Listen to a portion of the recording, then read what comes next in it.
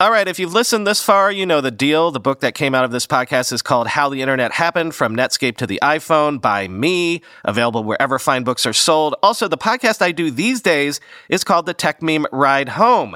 Search any podcast app for Ride Home, and you should find the Tech Meme Ride Home, which is all the day's tech news every weekday in just 15 minutes. If you like this show, you'll love that one. Man, that sunset is gorgeous. Grill, patio, sunset. Hard to get better than that. Unless you're browsing Carvana's inventory while you soak it all in. Oh, burger time. So sit back, get comfortable. Carvana's got thousands of cars under $20,000 just waiting for you. I could stay here forever. Carvana, where car buying meets comfort meets convenience. Download the app or visit Carvana.com today.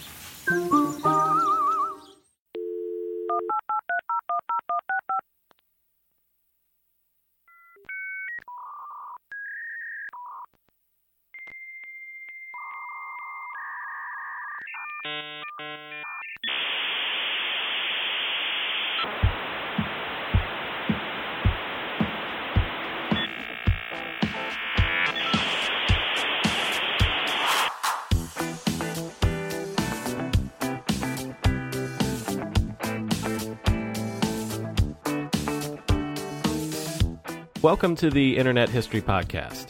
I'm your host, Brian McCullough. Today, audience favorite Owen Thomas is back on the show, this time for an analysis episode. This is not so much a straight-up interview like we usually do, so much as it's a free-form discussion designed to help us, and to help me specifically, establish the context for the dot-com era. Sort of similar to the Maggie Mehar episode from last month. One small bit of housekeeping before we get started. Next week's episode will be coming out Tuesday morning, not Monday morning as is usual. You'll learn why that is next week. In the meantime, please enjoy this conversation with Owen Thomas.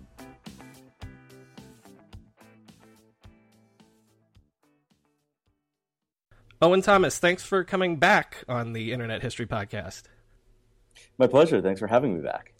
So, Owen, last episode that you were on, we were mostly talking about your career. I wanted to have you back on because I wanted to talk to you about maybe your career covering the dot-com era, and hopefully, bring some recollections about what that era was like from roughly 97 to the end of 2000.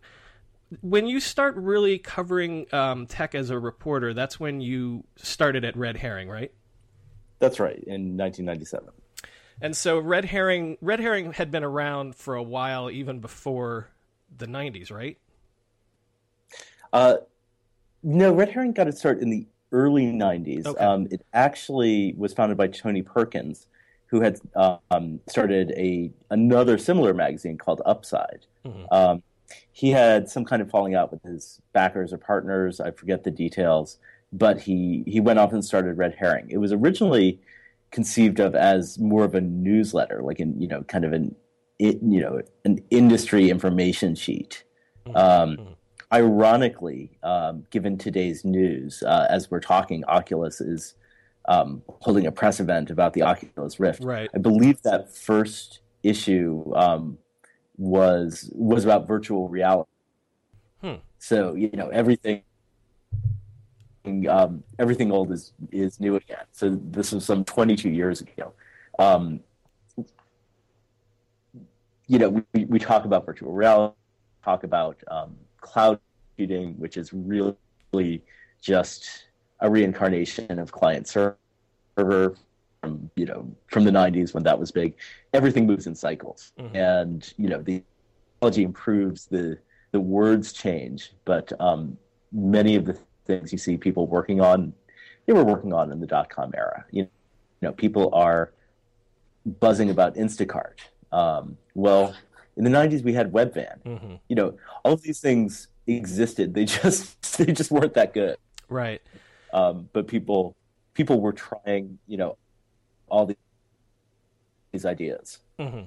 So when you started at Red Herring as a reporter, your beat is Silicon Valley? We styled ourselves as covering the business of technology and the technology of business. Our beat was really venture capital backed startups. The philosophy, especially for the website, was, if it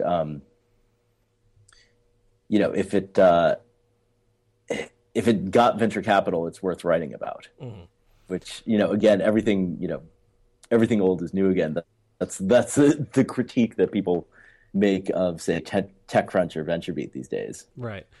Well, one of the things that I've been pointing out in episodes is that the dot-com era was really a compressed period of time. I mean, things like Netscape and Amazon and eBay, all these things start out in 95, but it's not until really 97 and 98 that all of a sudden everything's a dot-com.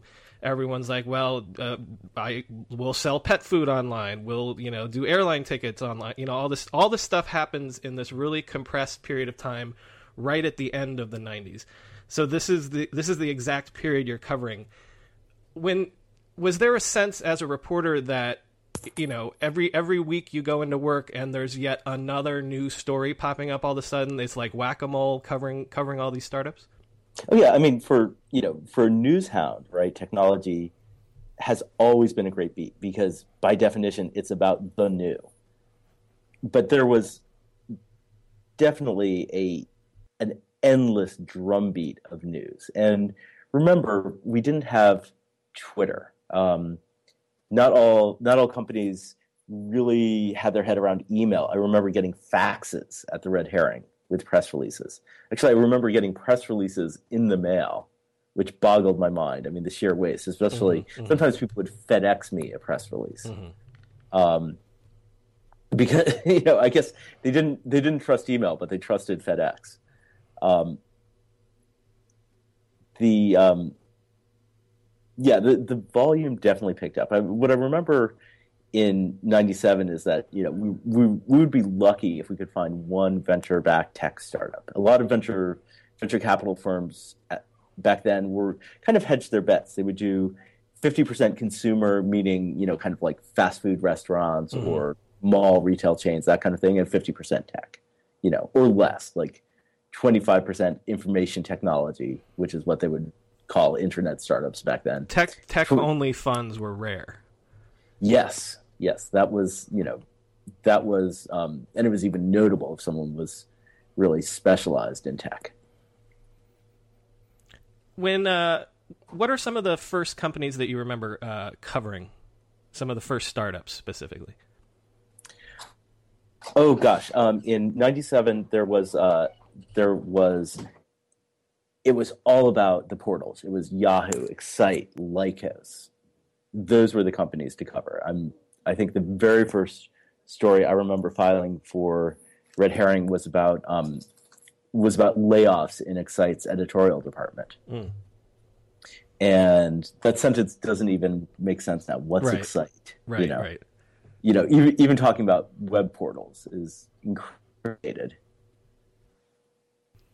Also, that brings to mind like another thought that I've had a lot, that it seemed like the types of startups came in cycles and in waves. And so from month to month, I remember, all of a sudden the news would be, okay, B2B is the new flavor of the month. There was a time period when B2C commerce was the flavor. And then all of a sudden the next month it would be, no, it's going to be healthcare is going to be transformed by tech. Do you remember that as well? That like, it was such a wide open world back then that every new idea that came down the pike, it was like, no, this is the bright, shiny new thing. All the startups are going to be doing this. Oh yeah, I mean there was definitely a lot of trend chasing. I remember it, especially in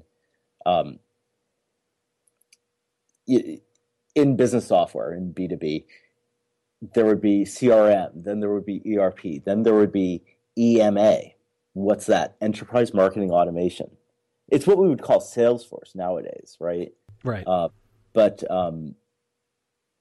it was a category, and when there was a new category, suddenly I would get 3 pitches at once for 3 different companies that were trying to own it, without any real sense that that it was worth owning. Mm-hmm, mm-hmm. What also, I mean, that idea of that an idea is out there, and then all of a sudden there are 13 startups that are all doing the same thing. Like our episode last week we talked to one of the founders of When.com that was, a web-based calendar startup. So, at the point when they launched, I found a list. There were literally 13 other startups doing web-based calendars, and the same thing would happen with when there was web-based email and that sort of thing. So, as a oh yeah, I mean, web-based email that was a whole in the space of a few months. Lycos bought Whoware, Yahoo bought Rocketmail, mm-hmm. and Microsoft most famously bought Hotmail. And so everyone suddenly checked that box for web-based email.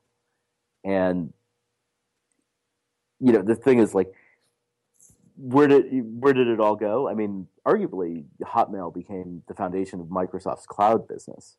For Yahoo, having that email actually became the login. It was a reason why you would have a Yahoo account. And yet they all got bought. They all got beat by Gmail, right? Right. Also, as a reporter, I was going to ask, like, how do you, if all of a sudden there's a new category and there's 13 players in it, like, how do you figure out? I mean, I guess that's the game, is they're all trying to get your attention so that they can seem like they're the leading player in the space. But like, how do you suss out who the real players are? Is it based on who's backing them, the VCs that are backing them, that sort of thing? I have a really strong belief about this. In the 90s, when I was first covering venture capital, the investor who backed a startup was a strong signal. Now I think there's so much venture capital and so many startups. It's just essentially noise. Like, it has no meaning that this company was backed by Sequoia, or that company was backed by Kleiner, or that company was backed by Andreessen Horowitz, or that company went through Y Combinator. I think it's all noise nowadays. I mean, it is the only meaning is kind of the social meaning attributed to it. The way I heard a great story the other day about how one of my colleagues actually got hit on at the Battery by a startup founder who said, "Well, my startup's in Y Combinator," as if this was supposed to impress her. I think I think they've devolved into brand names. There's no real meaning to it. It's just arbitrary and random. Who gets a deal? Social proof has become such a disease that really all you know about a startup is that their investors heard someone else wanted to invest in it, and so they're investing in it.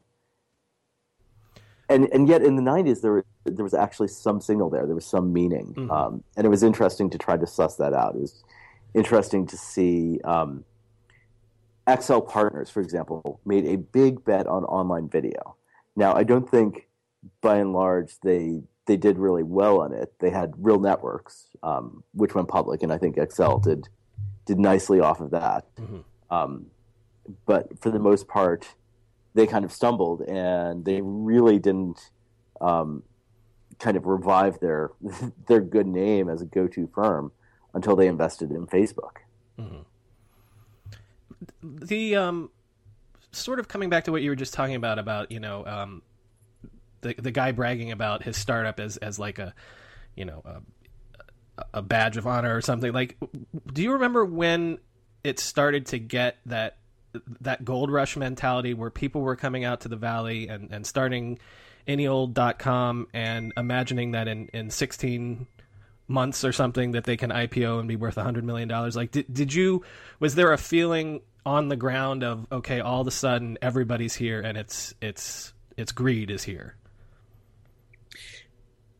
I mean, it was definitely it was definitely happening in 99. In fact, that was part of my thinking in taking a job at Time Inc. I kind of wanted to,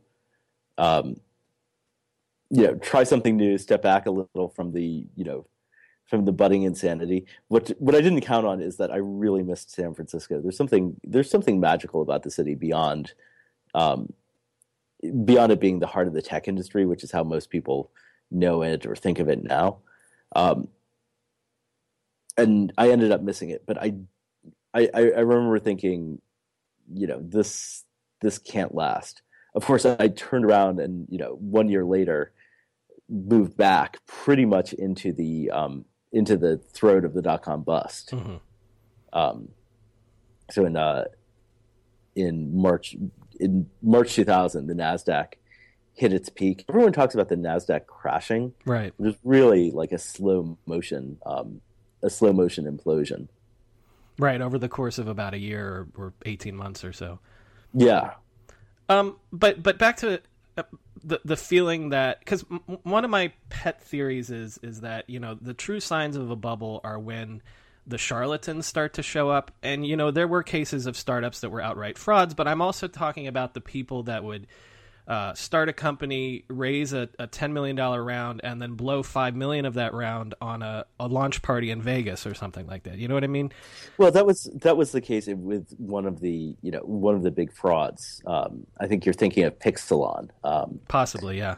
Which was just this hilarious story of an online video startup that had nothing, no technology, no deals. They threw this big launch party in Vegas, and that was pretty much their proof point that they were a player. Yeah, right. That they were a player. But I think I think what's easy to forget now in the age of Amazon Web Services and all these other kind of plug and play get your company started services is it was legitimately really expensive to be on the internet at scale.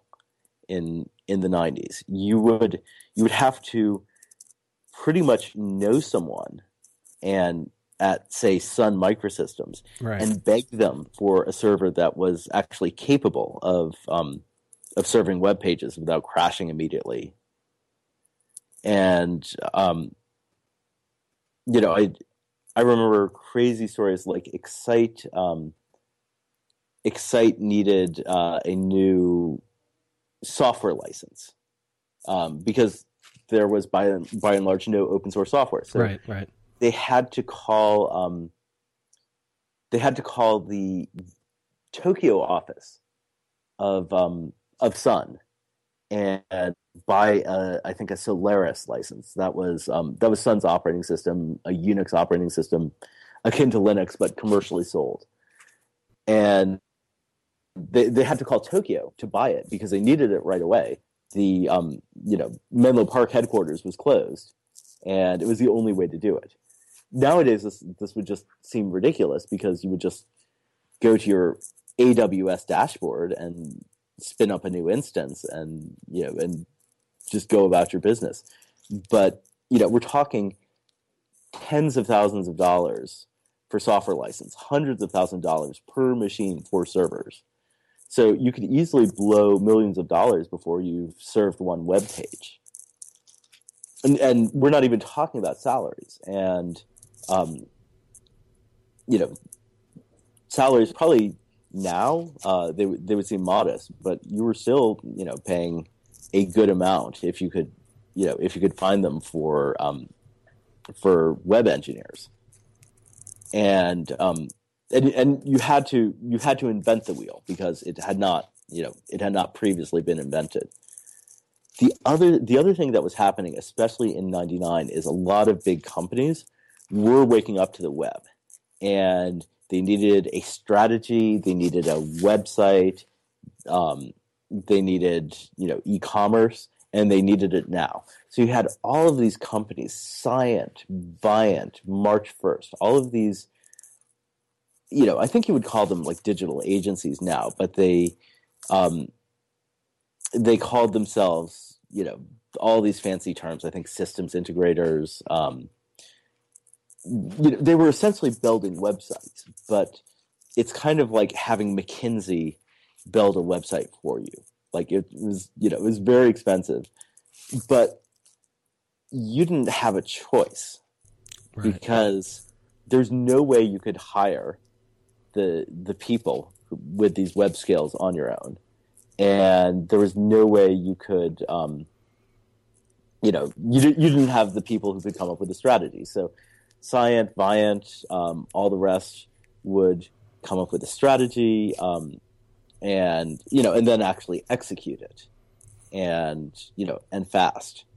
I think that's a good point. Like, in popular memory, we remember, the IPOs, but there's also so much money sloshing around because, like we said, you do a calendar startup, you get bought by Excite, or you get bought by Yahoo, or you get bought by AOL. But also at the same time, there's all this money sloshing around because suddenly everybody from Hallmark cards to GM to anything suddenly has to have some sort of a website, some sort of a digital strategy. And so all this money is sloshing around to try to make that happen all at once overnight. Yeah. These companies were going public. Cyient was founded in 1997 and went public in 99. I think their offering was only $60 million, which seems, it seems like such a small amount compared to the huge private rounds that companies are now raising. Right. But it was much easier to go public than then. It was, this was before Sarbanes-Oxley, before all the regulation came down. And, the other thing is the big investment banks had all set up shop in San Francisco and Palo Alto, and they were just churning out these IPO documents left and right. I was going to say that's a key point too, because I spoke to a Barron's reporter a couple weeks ago, and she made the point that at some point it's like the switch is flipped, and suddenly the banks need any company to IPO because now they've gotten hooked on all these fees and the M&A and that sort of thing. And did you get a sense of that too? Like there comes a period when it's almost like Wall Street is lighting the fire of this madness as well. Right, you've got a machine and you need to stoke it with fuel. You need more product to sell, and there was absolutely individual investor demand. I think that's a big difference between then and now. Like you don't really hear people talking in the street about like, oh, I want to get in on the Uber IPO, say. I think, I think there's a sense that that game's kind of rigged now, especially with the big private rounds. Right. You really don't have a way of getting in. Right. Uber's not going to IPO for anything less than 100 million market cap. So you miss your chance to get that 100x or whatever return from just the IPO. Yeah. I mean, people always hold up Pets.com as this like giant value destroying disaster. And the truth is I think its total market value when it IPO'd was around 83 million. Right. So, if you go from 83 million to zero, I mean, that's bad for all the investors. But by the way, Amazon took most of that hit because they were the largest investor in Pets.com. And yes, like definitely some widows, orphans, and other public market investors got hurt in that IPO. But the destruction of value that happened in the dot-com bust, it was Oracle, it was Microsoft, it was Sun, definitely, it was Yahoo. Those were the companies that torched billions of dollars in shareholder equity. This will be sort of a hard one, but what was the sense among either reporters or among the people in the startups that you're covering that, when we're looking back on it in retrospect, like inevitably, like, boy, I hope you went public before the bubble burst. I hope you cashed out your options before the bubble burst or something.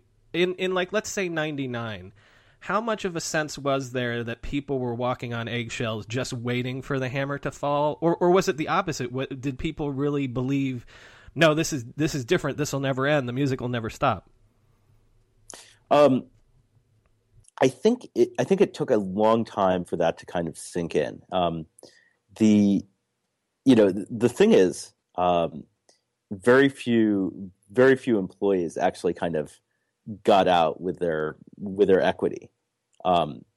If you think about when these IPOs were happening, so let's say you work at Scient, and the company goes public in the middle of '99. It's the end of the year before you can even sell because of a lockup imposed on employee shares. And by the way, you were probably hired in January or March of '99, so you're not even going to vest your first tranche of shares until March 2000. Well, what happens in March 2000? The bust, and suddenly your options are underwater. So what do you do with them? Do you exercise them when the stock is trading at a lower price than your strike price? No, that's silly. Then you get laid off, and you've got 90 days to figure out what you do with your options. They're still underwater, and you haven't made a dime on this big promise of equity. Well, and then you have companies like, let's say, the Globe, which has a rocket IPO, but then for the remainder of its publicly traded life, it's just sort of a slow descent down. So if you're hired on, I'm joining the Globe the week after it IPOs, your options are never going to be anywhere, essentially. Yeah, that's right. And I think that's it's. I guess we shouldn't really weep for all these kids with their with the free Odwalla and all the perks that they had, but they really, by and large, they did not make out in the dot-com bubble.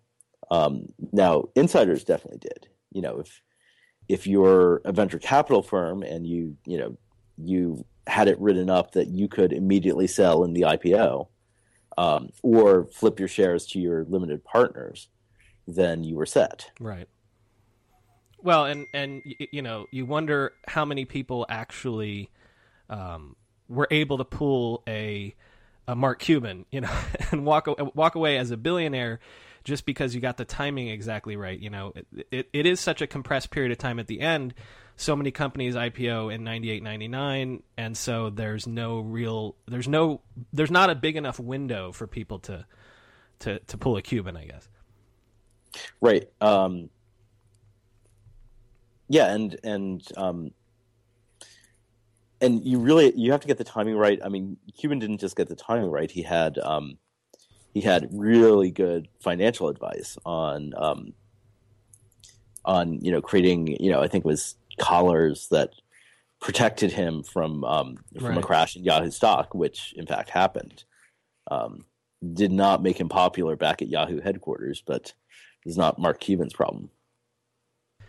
I've asked several people what, I'm feeling around for what the actual pin was that started to pop the bubble. And my own personal theory was that it was maybe ad rates starting to go down, because underpinning a lot of everything happening was always this idea that, the web was the next great advertising medium. And so that was underpinning so many startups that were advertising, the vicious cycle of the advertising.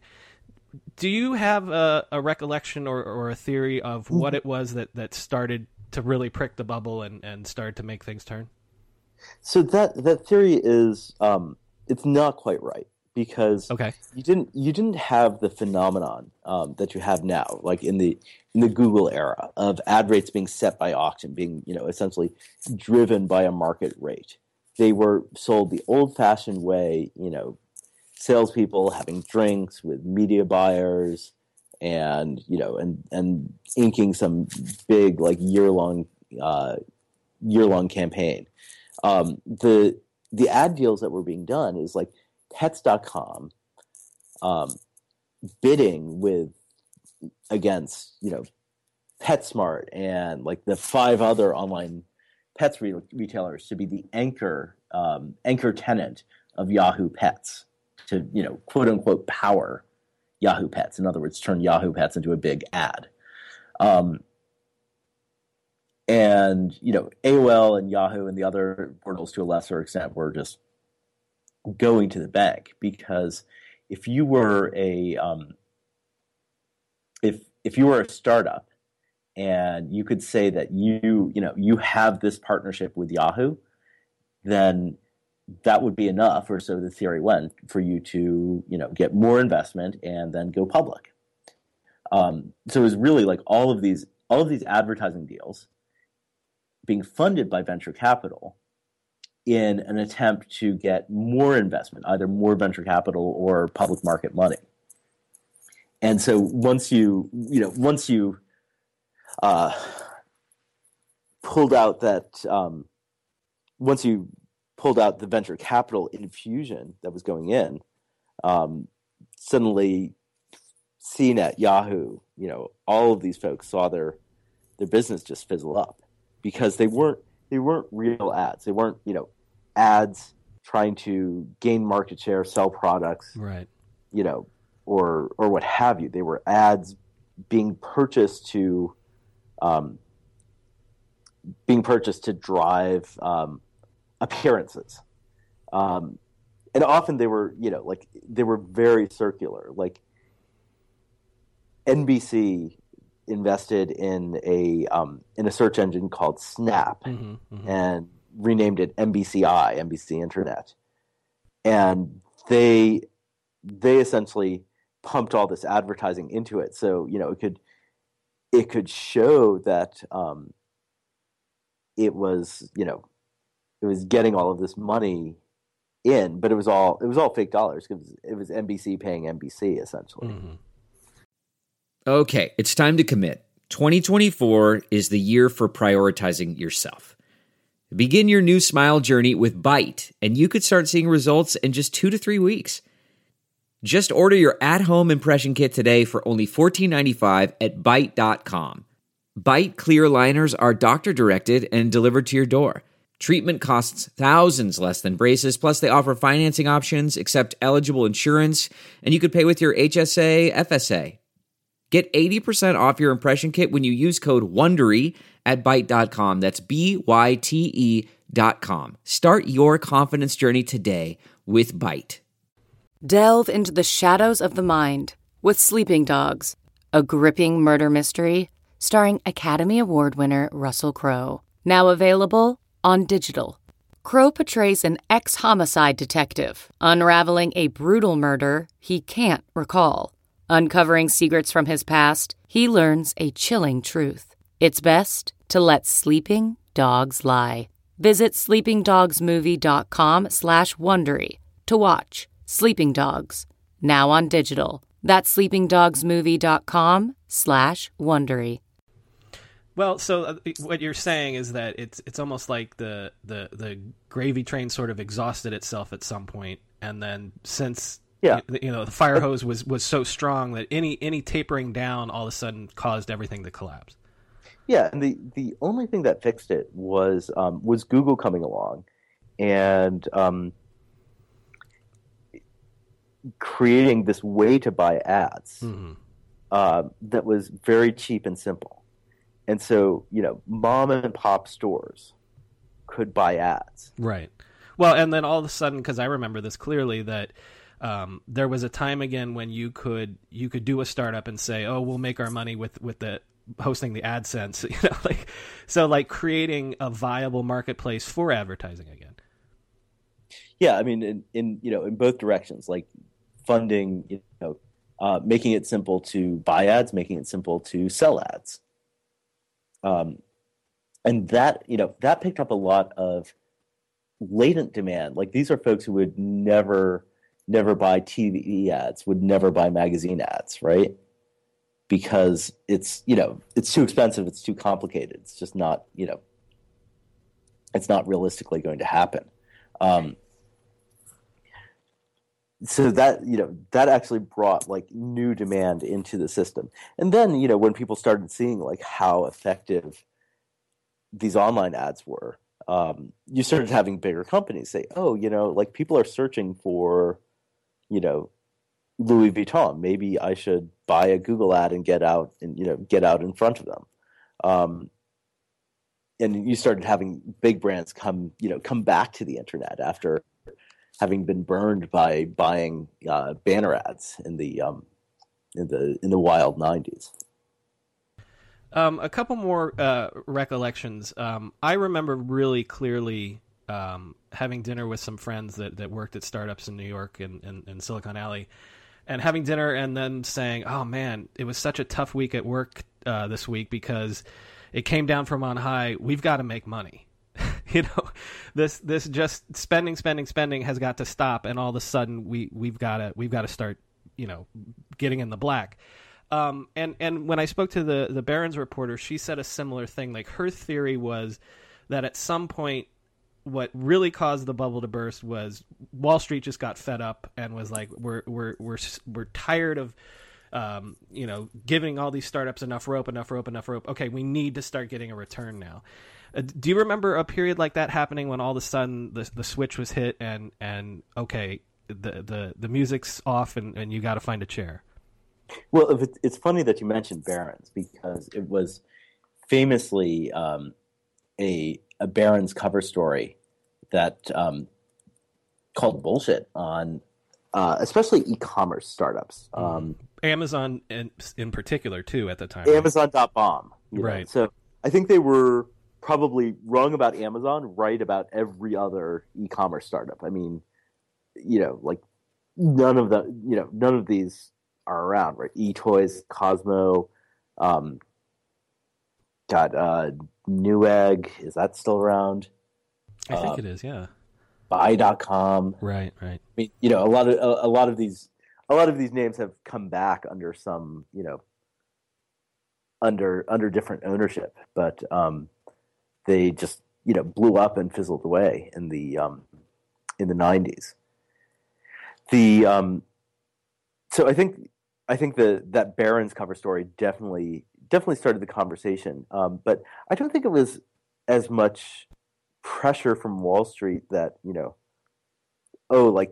need to start showing profit. It was just a kind of a failure of the collective suspension of disbelief all at once. It was really just kind of market psychology saying, "Oh my gosh, like I'm not going to find someone to flip this, to flip the stock to." When you started having IPOs fizzle, so you didn't have this enormous first day pop, that hurt the next IPO. It was entirely driven, as far as I could tell, by market psychology rather than any kind of reliance on like actual metrics. I mean, Pets.com was losing money hand over fist, and the hilarious thing, I did an analysis, and what I discovered is that the more Pets.com spent on marketing, the less traffic it got to its website. They were inversely correlated. And I mean, it makes sense if you think about it. Pets.com was buying TV ads.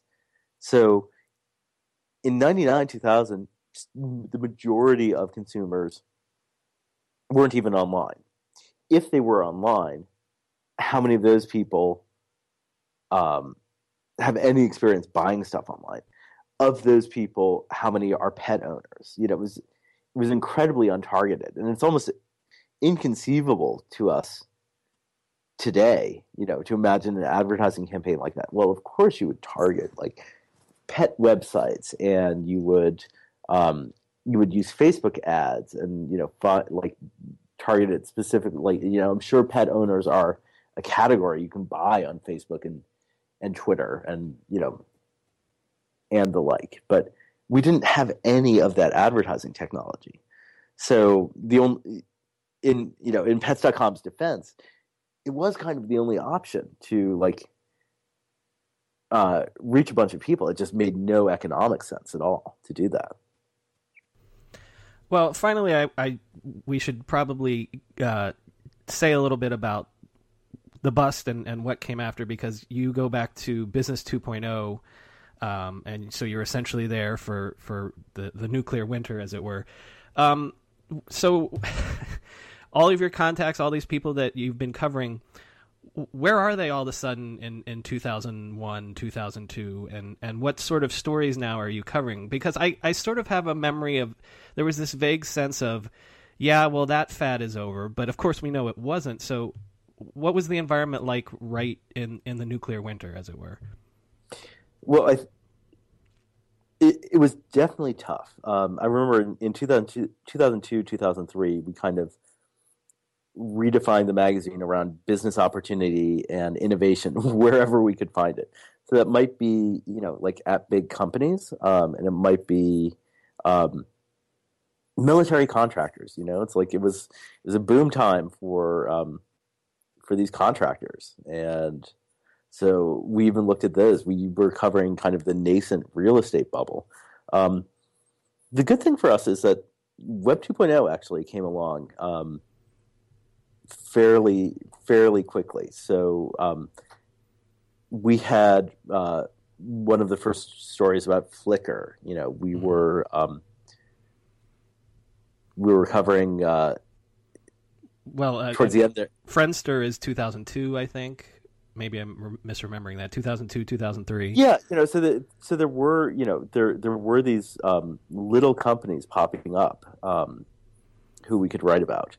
But it was it was definitely tough, and we actually one of our writers, Paul Sloan, made a beat out of domain name speculation. So you had all of these folks who had snapped up domain names during the bubble, and they were kind of stuck with them, and they wanted to figure out how to make money with them some way, somehow. So these were a lot of the folks who were buying AdSense ads back in the day. Right, I remember that. So that you would just park it, and then whatever residual traffic came through, with keyword based and that sort of thing. Yeah, and so we would talk to these folks and kind of figure out how they were making money, and when no one else was. But yeah, it was definitely an interesting time, and it was a challenge of what are we going to write about, or what are we going to find? You definitely had that B2B mania, and you definitely had a lot of startups that you never heard much from, because it was very hard to exit, right during that whole time. There were not a ton of IPOs. Google, though, was quietly killing it.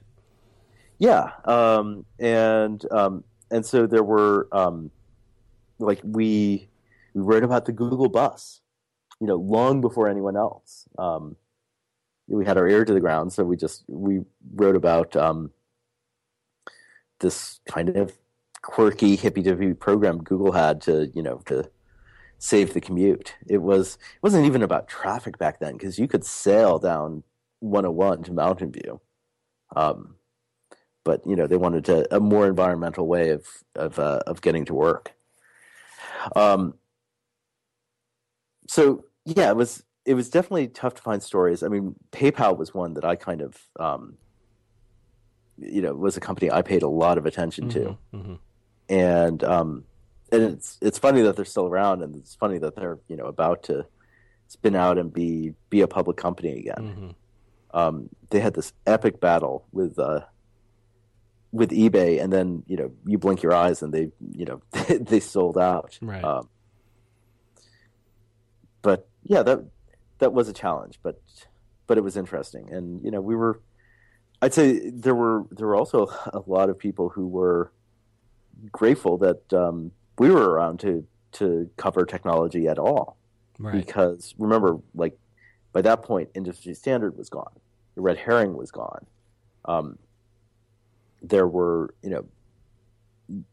Fortune and Business Week, even the New York Times and Wall Street Journal were paying far less attention to Silicon Valley. So we had we had a good chance to tell stories that other people weren't paying attention to. Okay, final question, and then I swear I'll let you go. But play everyone's favorite parlor game with me real quick, especially based on what we've just been talking about. Compared to the 90s, are we in a bubble right now in tech? I don't think we're in a bubble of the same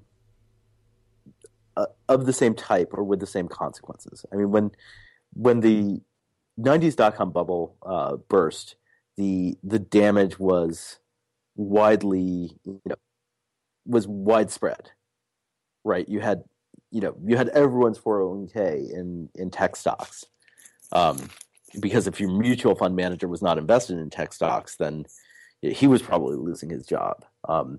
If you were an analyst and you weren't bullish on tech stocks, you'd probably lost your job at that point. So everyone had a stake in the bubble. These days, if Uber were to just somehow hit a ditch and lose its enormous valuation, maybe go out of business. I don't know what that scenario is. Who would really be hurt? Right. That's what I say too. Yeah. Not its early investors, because they've already sold out to these private equity funds.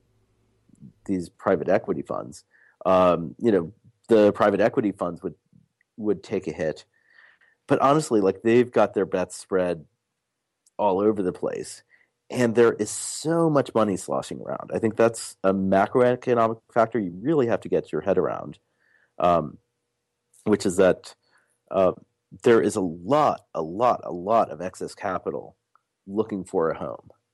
And so it finds its way into these funds, and from there it finds its way into tech startups, because honestly, what are you going to do? Put it in a bank? I think some banks are even paying negative interest at this point, meaning they're charging you money to leave your money in there.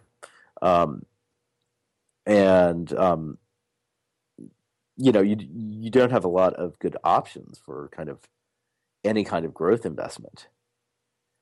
So we're definitely not, if we're in a bubble, we're not in the same bubble, and it won't have the same consequences.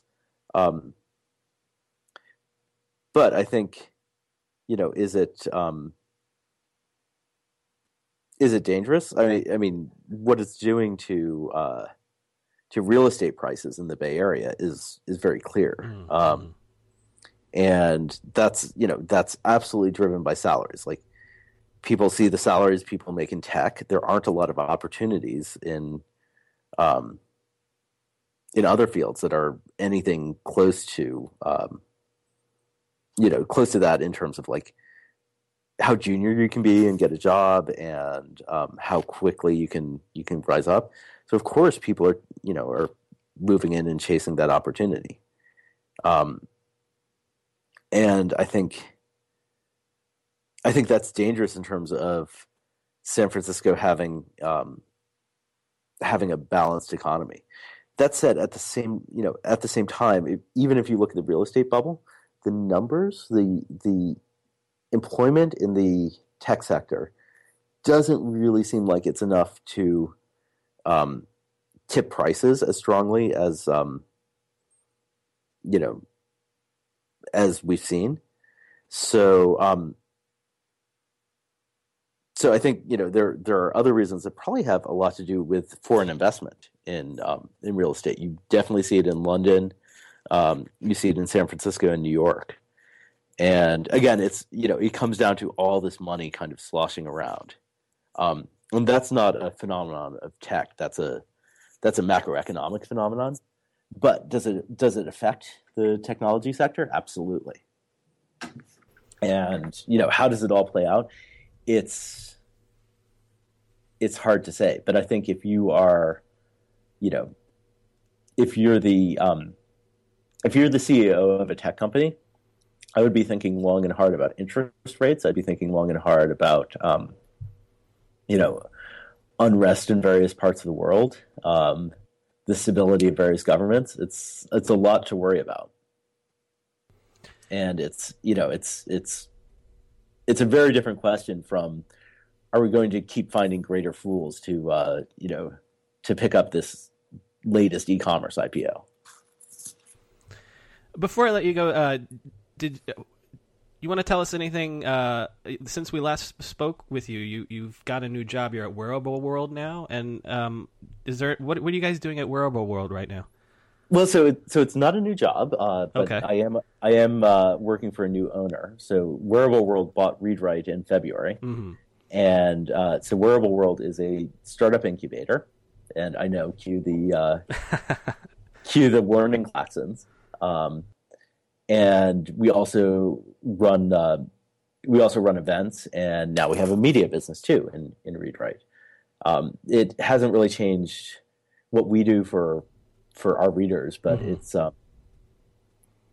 I'd say what's interesting is Wearable World is primarily a hardware incubator, and that brings a kind of different focus than say just an incubator that's pumping out mobile apps. Like, you have to actually make the hardware. You have to design it correctly. You have to be able to manufacture it at scale and at the right cost. So there's a reality to hardware that I think is sometimes more difficult to find in say the software realm. So it's great to learn from these hardware entrepreneurs, and it's great to kind of get back to some of the technology I feel like we lost sight of in the internet bubble.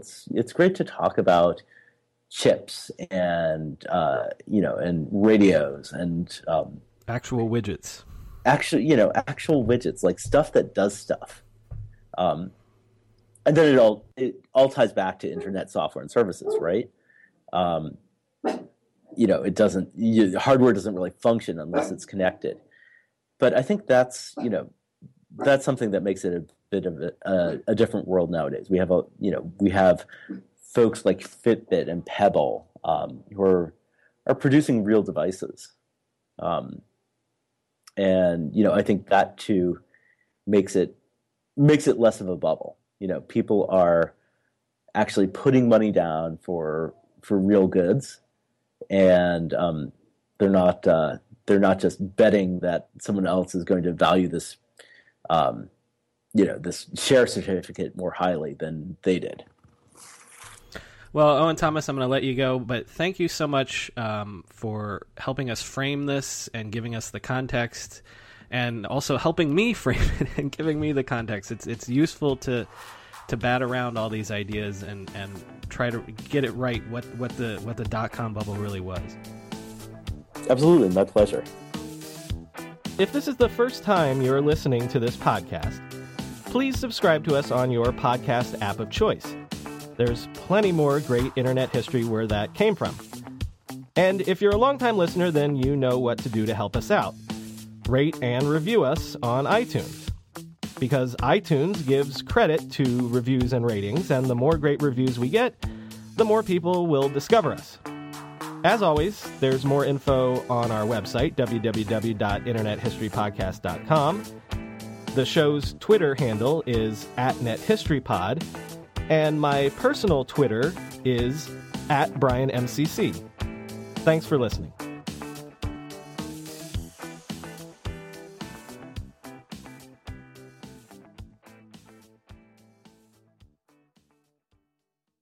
Look around. You can find cars like these on AutoTrader, like that car riding your tail. Or if you're tailgating right now, all those cars doubling as kitchens and living rooms are on AutoTrader too. Are you working out and listening to this ad at the same time? Well, multitasking pro, cars like the ones in the gym parking lot are for sale on AutoTrader.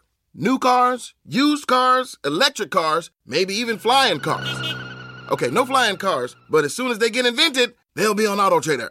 Just you wait. AutoTrader.